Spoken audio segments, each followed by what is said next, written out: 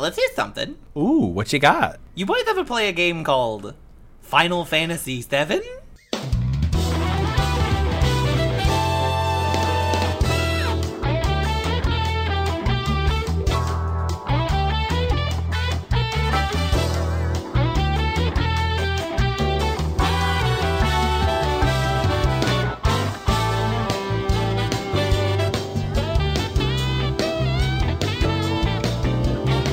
Ooh!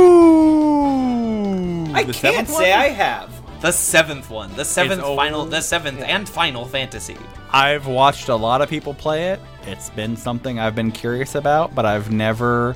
Being a Nintendo kid growing up, I've never gotten a chance to sink my teeth into it. As a Nintendo kid, you would have only had access to, like, the boring bad Final Fantasies. you would have only been able to play, like, the first 3 or 4, which, are kind of notorious in their own way. Although I'm sure someone on the internet thinks they're the best ones because they're difficult, because they're hard, and that they suck, and that they're obtuse and impossible to play. No, for a long, long time, I'd never played a Final Fantasy until this year. Had never touched one, barely knew anything about most of them, and wanted to fix that at some point. And I considered for a bit doing the Final Fantasy VII remake, but then I was like, I don't think I want my first Final Fantasy to be like a remake of the first 5 hours of a 40-hour game when we don't at all know when the rest of the game is coming out. Do you know what I mean? Yeah. But I developed a new life hack, it's very specific. But if you are ever traveling and you own a Nintendo Switch, like every Final Fantasy game is on the Nintendo eShop for cheap. I think I got my copy of Final Fantasy VII for $4. Oh, hey. Which is a lot of game for not a lot of money, and that's I'm $1 per 10 hours of gameplay. 100%, yeah, because it ends up being like a 10-hour game, and so I played that when I was traveling recently for a wedding in Missouri. I grabbed this bad boy and I started playing it, and let me tell you. That's a damn fine video game. Yeah. Everyone was right. It's good. Is it a thing where you say it lives up to the hype? Last year I played for the first time Metal Gear Solid, and I've heard my whole life about how Metal Gear Solid is like so much fun. And I was really worried that, like, whenever I was going into the original PlayStation 1 Metal Gear Solid game, and that's the one I played, that it was going to be a very, like, this was fun for its time game. You think that Final Fantasy VII was good for its time, or do you think it holds up as a good game now? I think it is a good, fun, playable game now. And especially living in a world where if you are ever stuck or confused, there are very easily Googleable answers to your questions. Questions like, where the fuck am I going? What is this? What's the solution? What the fuck is going on? Which is usually my fucking question when I'm playing these games. Now listen, graphically, this game has been eliminated by the passage of time. This game has been massacred by the leaps and bounds of graphical fidelity that have happened since 1997 when it came out on the PlayStation 1. It's uglier than homemade soap. It's uglier than homemade soap, but honestly, you just get used to it at a certain, you're just like, yeah, this is what the fucking game looks like. And I think the game has... There are so few games that I have played that have a better understanding of scale and presentation that it completely makes it fucking work. Like, there are moments of this game, the little shitty, semi-chibi, Lego-looking ass characters that you are embodying actually end up working to the game's advantage a lot. Because sometimes you are scaling, like, massive towers, just, like, climbing them, with your little shitty arms. You are going up these, like, endless ladders. You are in this huge... Because the way they developed this game is because, like, it was the first 3D Final Fantasy. It was an early 3D game on the PlayStation 1. Your tools are limited. You cannot build out these huge photorealistic environments. So what they did is they drew essentially like really high quality JPEGs of environments, and your character could navigate some parts of those JPEGs as a 3D environment. Kind of like a Resident Evil thing. And it works really, really fucking well. We talk about this all the time of like taking your limitations and using them to your advantage and getting really creative, and it feels really good. And there are moments where like I'm playing it on, you know, like a Switch Lite where I could fucking play some of the highest, I could play fucking Breath of the Wild on this bad boy. I could play The Witcher 3 and Skyrim on this thing, and none of those games, despite how good some of them are, like really impress you with scale. There's this thing that happens with modern video games. They look so good, so photorealistic, they can conjure fucking basically anything to appear in a game, but so often you see like a big crazy thing in a game and it doesn't actually impact you because it's not shown to you properly. Whereas like there are moments in Final Fantasy VII where they take Sephiroth, who looks like a fucking Playmobil character, and the way they are using this fucking Playmobil is like legitimately scary and intimidating. Like you feel, because the game has been presented to you, the rules have been presented to you, and when he violates those rules, it's like completely fucking unnerving and affecting. The story as like a full-on narrative is like whatever, you know, most video game stories are like, yeah, big bad guy got big thing, but there's these little character stories, like when you encounter Red 13, who is a big lion dog, and you learn about like how his dad, who he thought he had a deadbeat dad who ran out on him, but actually it turns out his dad was like a big hero who like got turned to stone to save the village, and they told the lie about the dad so that the son wouldn't like go out after him. It was just like these beautiful little character stories filtered in on this huge fucking world. It's crazy. It's really good. Cute. Yeah. It's cute.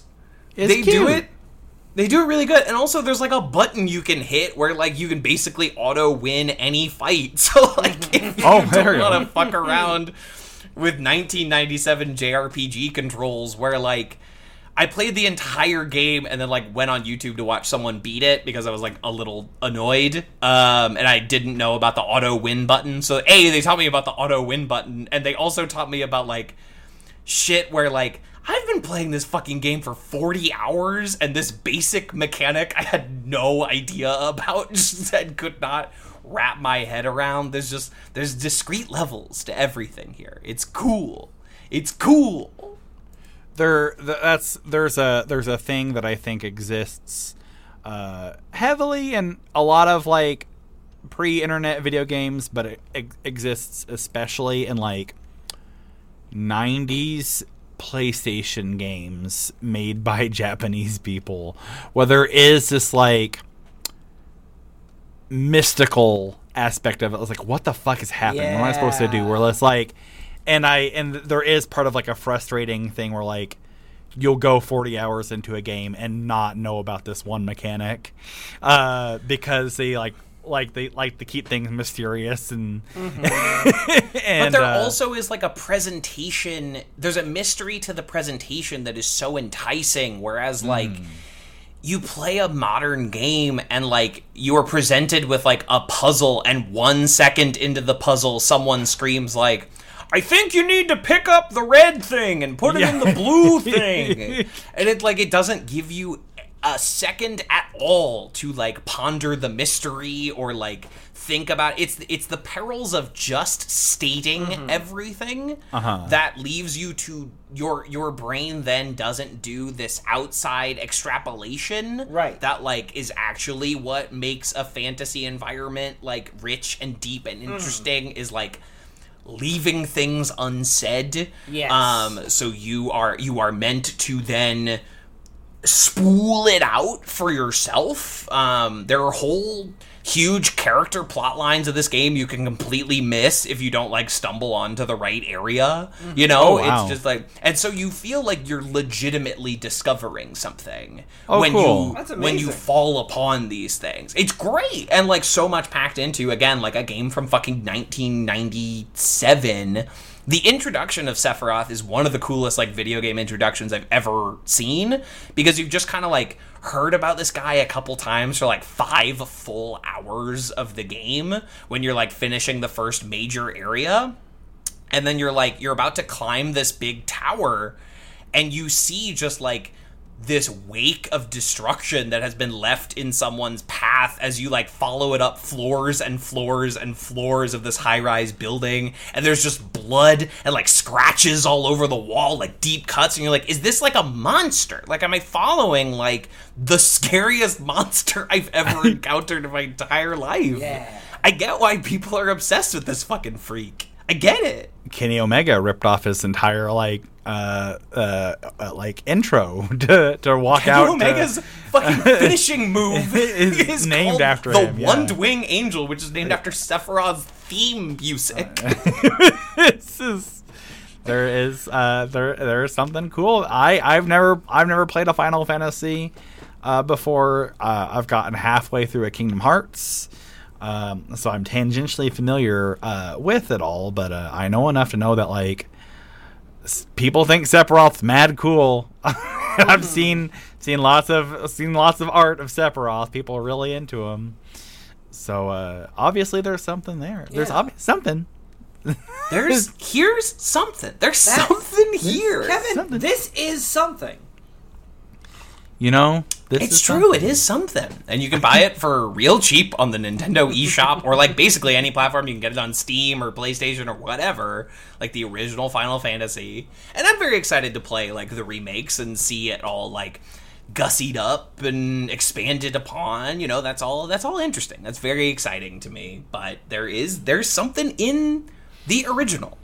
There's something there that's potent and real and good. And now I'm just like, okay, I finished 7, a few weeks ago, and I bought 8 instantly. I was like, and now I'm a Final Fantasy guy.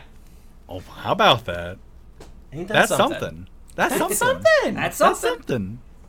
Anyway, Final Fantasy VII, check it out. Ever heard of it? You ever hear of it? Ever heard of this, folks? You hear about this one? It's really good.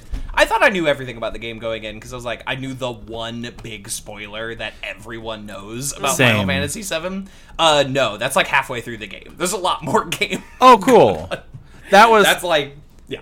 That was a question, concern, whatever I had. Is just like, I know the one thing, and that's treated like such a big moment, but good enough. And it is big, and the game makes it feel major, and it's like one of the very few times where like they do the full like character model, not the little like Lego guys. Mm-hmm. Like it's one of the 5 fully animated cutscenes or whatever. It feels really impactful when it's happening. Mm-hmm. But then there's a full fucking half of the game after that. Oh, cool. It's good to know that it's not like if you already know what happens at the end of Sixth Sense, that you can still enjoy it. It's good to know. Right. Yeah. You know what? Sixth Sense. Check that one out, too. It's still really good, even if you know the ending. It's still just, like, really fucking good. Good to know. It's scary. Just like Sephiroth is big scary. He's scary. You feel scary. Like, oh, fuck. I remember there's this scene you get to in this game, and I was like, "No, fuck, this guy's fucking scary." That is a fun thing that video games can do that like no other medium can do, where it's just like when you know what you're supposed to do but like you don't want to do it because it's like, oh, that looks scary, that looks difficult. My wife loves the video game Inside, and she doesn't like scary. She doesn't like playing it, but she likes watching people play it. And there's this one part where it's like, fuck. I don't want to do this part, but I know that's what the game wants me to do. I know I have to, but it's scary, and that's a cool thing that video games can do. We're like, yeah, it's big. It's big, scary. It's fucked up. Anyway, that was something.